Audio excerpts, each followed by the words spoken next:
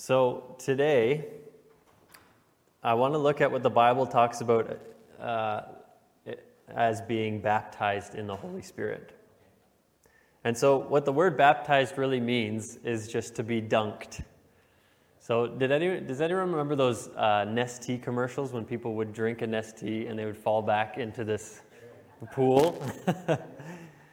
That is basically what the word baptism means. It's just being plunged into something. So sometimes this word baptism, it's kind of a Christian word. We don't use it in many other contexts. But what it really means is that we're getting taken and plunged into the Holy Spirit and just dunked into the Holy Spirit. So, what do you think of when I say the words baptized in the Holy Spirit? Anyone?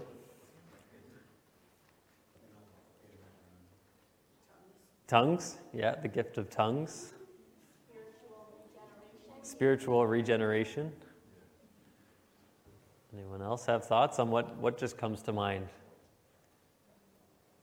when you think of being baptized in the Holy Spirit? Yes?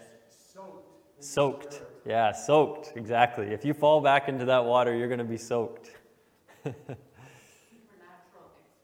Supernatural experience. Yes, for sure. Yeah, those are good insights. Yeah. As I looked at this and studied this and talked with people about this, I've realized there's a lot of different views on the baptism of the Holy Spirit. A lot of different understandings as to what it means. Does it happen at the moment of salvation? Can it happen after? Can you be baptized multiple times? All of these questions. There's lots of different views on it. So we're just going to look at some scriptures and see what the Bible says. So the term baptized in the Holy Spirit, it shows up only a few times in the New Testament. And I think the first time it shows up is when John the Baptist says that someone coming after him will be the one who's going to baptize in the Holy Spirit and with fire. And so in Luke 3, verse 16, John is talking to all these disciples and he says, "I baptize you with water, but one who is more powerful than I will come, the straps of whose sandals I am not worthy to untie. He will baptize you with the Holy Spirit and with fire." So obviously he's talking about Jesus. And then Jesus also uses the same language. Oh, I'm supposed to do the slides. I forgot. I'm like, how come they're not changing? Okay, here we go. There we go.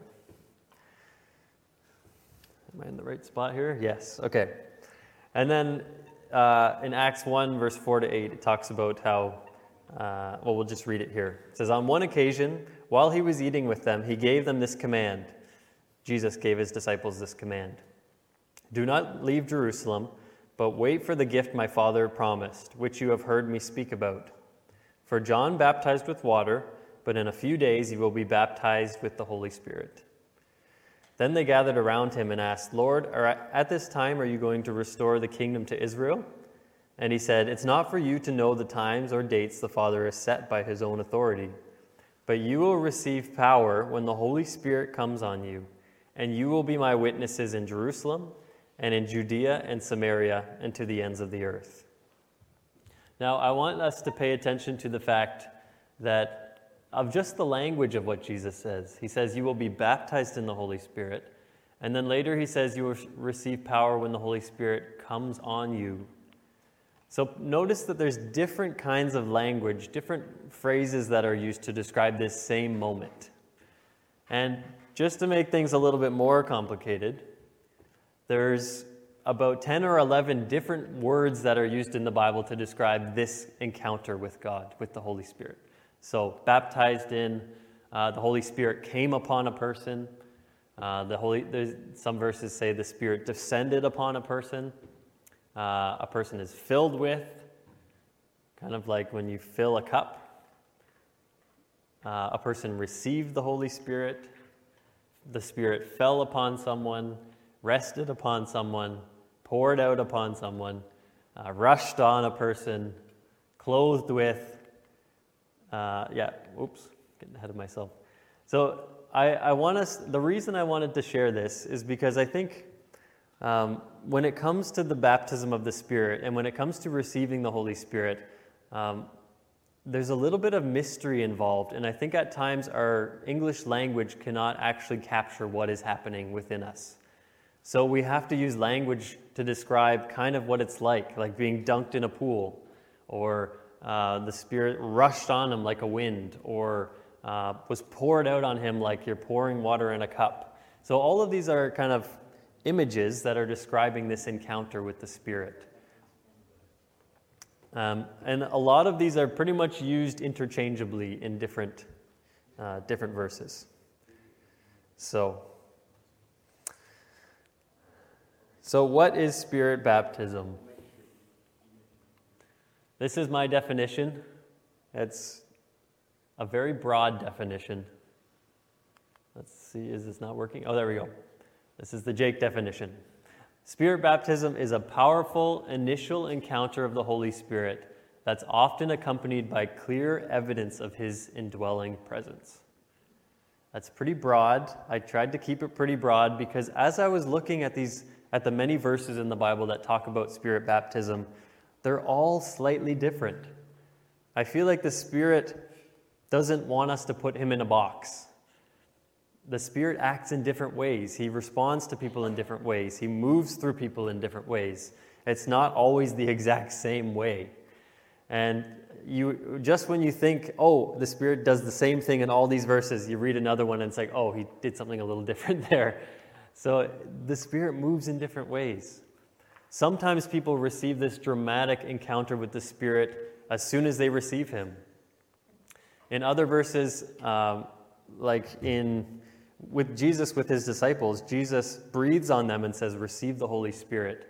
And then many days later, they receive this Spirit baptism on the day of Pentecost. So again, you can't put the Spirit in a box. He acts as he wants to.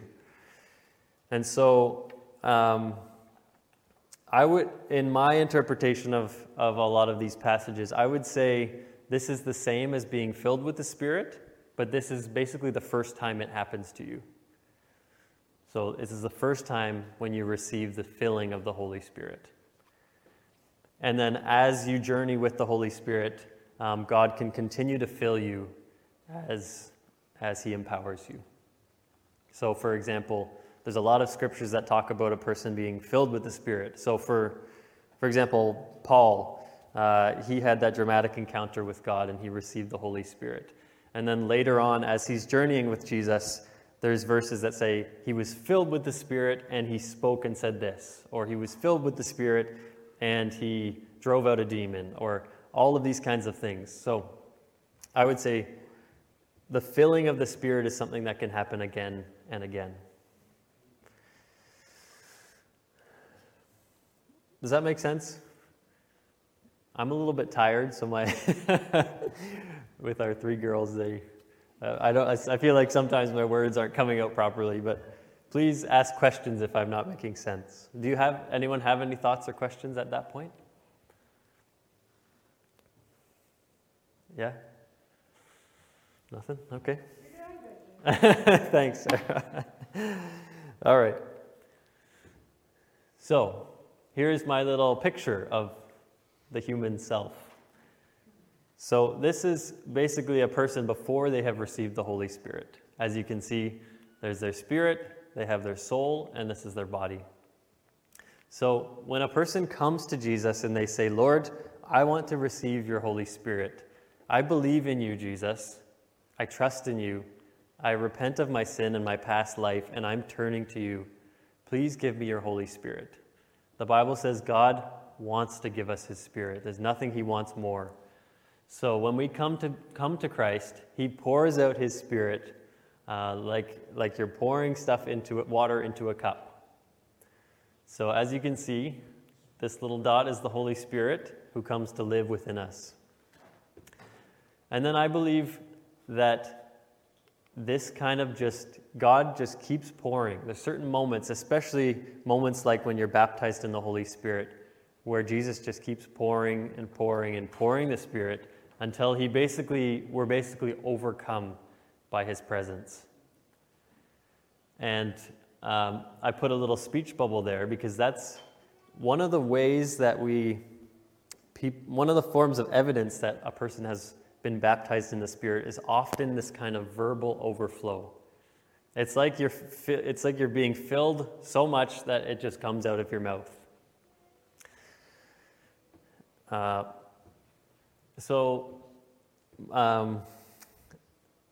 My daughter Hannah loves to help around the house a lot.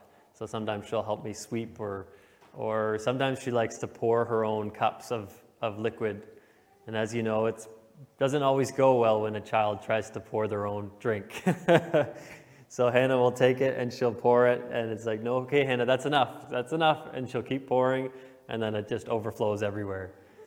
And that's kind of how I like to think about when Jesus gives us the Holy Spirit. He's a very generous person. He doesn't just give us a little sip. He wants us to receive that full overflowing of the Holy Spirit. So verbal overflow is one of the biblical signs that we see again and again and again in the Scriptures of one form of evidence that a person has received this baptism of the Holy Spirit. So in Luke 6, verse 45, it says, "A good man brings good things out of the good stored up in his heart, and an evil man brings up evil things out of the evil stored up in his heart. For the mouth speaks what the heart is full of." So if your heart is full of the Holy Spirit, your mouth will speak by the Holy Spirit. John 7, verse 37 to 39 says, "On the last and greatest day of the festival, Jesus stood and said in a loud voice, 'Let anyone who is thirsty come to me and drink.'" Notice this language of the Spirit being like water. "Whoever believes in me, as the Scripture has said, rivers of living water will flow from within them." By this he meant the Spirit, whom those who believed in him were later to receive. So again, this language of the Spirit flowing from within us. Good flowing from the heart of someone whose heart is good. This is what we're talking about with this verbal overflow.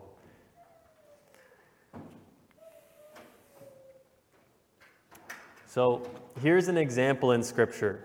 As you read through the book of Acts is a great book because it shows the narratives of the early church, what it actually looked like when a church was living in the fullness of the Spirit.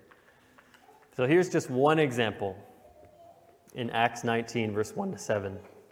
It says, "While Apollos was at Corinth, Paul took the road through the interior and arrived at Ephesus. There he found some disciples, and he asked them, 'Did you receive the Holy Spirit when you believed?' They answered, 'No, we have not even heard that there is a Holy Spirit.' So Paul asked, 'Then what baptism did you receive?' 'John's baptism,' they replied. Paul said, 'John's baptism was a baptism of repentance. He told the people to believe in the one coming after him, that is Jesus, in Jesus.' On hearing this, they were baptized in the name of the Lord Jesus. When Paul placed his hands on them, the Holy Spirit came on them, and they spoke in tongues and prophesied. There were about 12 men in all."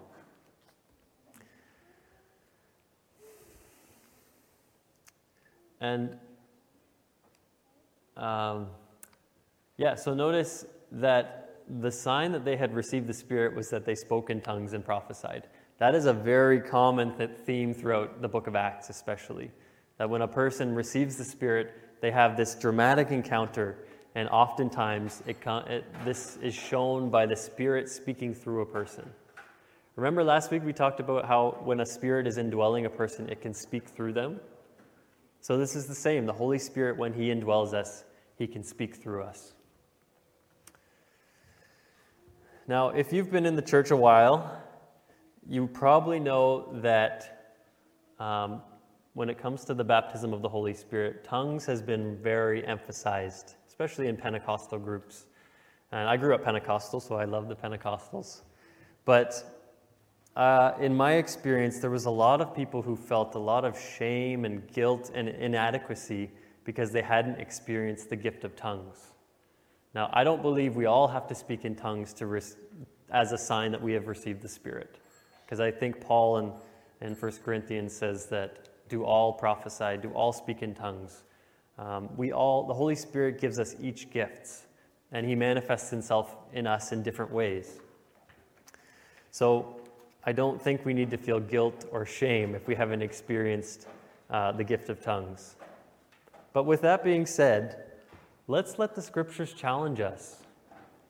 If we see in the scriptures that people are always being, when they're filled with the Spirit, there's always this dramatic encounter with the Lord, let's hunger for that. Let's hunger for the gift of tongues. Let's hunger for prophecy. Let's come to the Lord if we haven't experienced it and say, Lord, I believe that you're with me because I asked you to come and dwell in me. But Lord, I want to experience the fullness of what you've given me. I want to experience the fullness of your Holy Spirit. If tongues is part of that, Lord, give me tongues. Let me speak in other languages. Lord, let me prophesy. Let's have that hunger for the gifts of the Spirit, all of the gifts of the Spirit. And let's not let past hurts or things like that get in the way. Let's not feel any shame or guilt, but be excited about what the Spirit can do in us. So the next thing that we see in Spirit baptism is this endowment of power from God. So Acts 19, verse 1 to 7 says, Jesus is saying, "You will receive power when the Holy Spirit has come upon you, and you will be witnesses in Jerusalem and in all Judea and Samaria and to the ends of the earth." And then Luke 29, verse 49 says, "Behold, I am sending the promise of my Father upon you," which is the Holy Spirit. "But stay in the city until you are clothed with power from on high." So, again, power. When we receive the baptism of the Holy Spirit, we receive this supernatural power through the Holy Spirit. So, oftentimes when we think about the disciples and Jesus being raised from the dead, we think about how Jesus showed up to them after he had died. And then he was raised from the dead, and he showed up to them.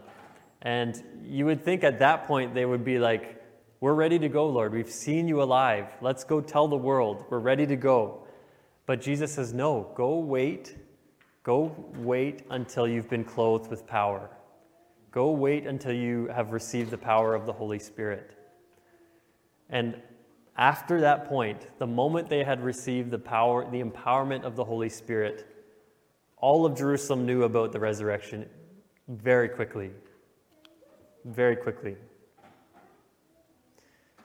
So, an interesting thing is that this word power in the Greek is dunamis, which is where we get the word dynamite from. So, just think about it like when we receive the Holy Spirit, God's basically giving us some dynamite. He's saying, you can't do a lot on your own. But here, this is the gift of the Holy Spirit. He is the dynamite that can spread the gospel very quickly.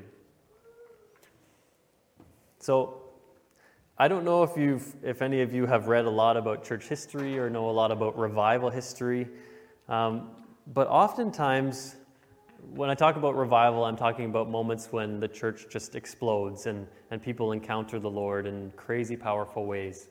But oftentimes, revival happens in very unlikely circumstances. It often happens in places where there's a few unlikely individuals who maybe aren't super gifted in certain ways or don't have really good skills. They're just people who are kind of unlikely who come together, and all they want to do is just seek the Lord. And all they want to do is pray and seek the Lord. And it's in those moments that God gives this group his dynamite. He says, "Here is the Holy Spirit. Here is the dynamite of the Holy Spirit."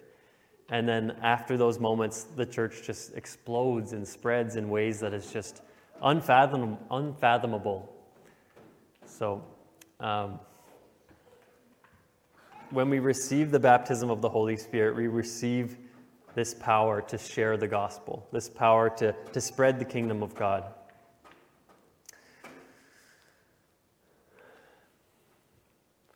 Some other signs of receiving the Spirit are dreams and visions. Joel talks about this in Joel 2, verse 28. Spiritual gifts. In 1 Corinthians, there's a whole list of different spiritual gifts.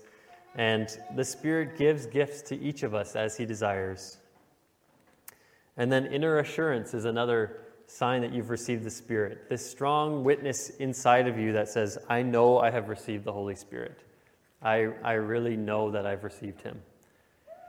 I can't remember where it is. Oh, Romans says, the Holy Spirit witnesses with our spirit that we are children of God. So that's a sign to us that we've received the Spirit. So these are just some of these signs or evidence that we've received this baptism in the Holy Spirit. Again, I don't want to box the Holy Spirit in. I don't want to put him in a box and say, if you haven't encountered the Holy Spirit like this, you haven't received Spirit baptism. Or or if you haven't spoken in tongues, you haven't received the Spirit. So I don't want us to feel guilty. I don't want us to feel inadequate if we haven't experienced some of this kind of cool, crazy stuff. But I want us to be excited and to seek after it. To seek after the Lord in all that he wants to give us. So if you haven't had a dramatic, powerful, life-transforming encounter with the Holy Spirit, I encourage you to come to the Lord and say, Lord, I want to seek you I want to experience all that you have for me. I want to experience all the crazy stuff that we read about in the Bible. I'm open to all of it. Let's have a heart like that that's open to receiving whatever the Spirit has to give to us.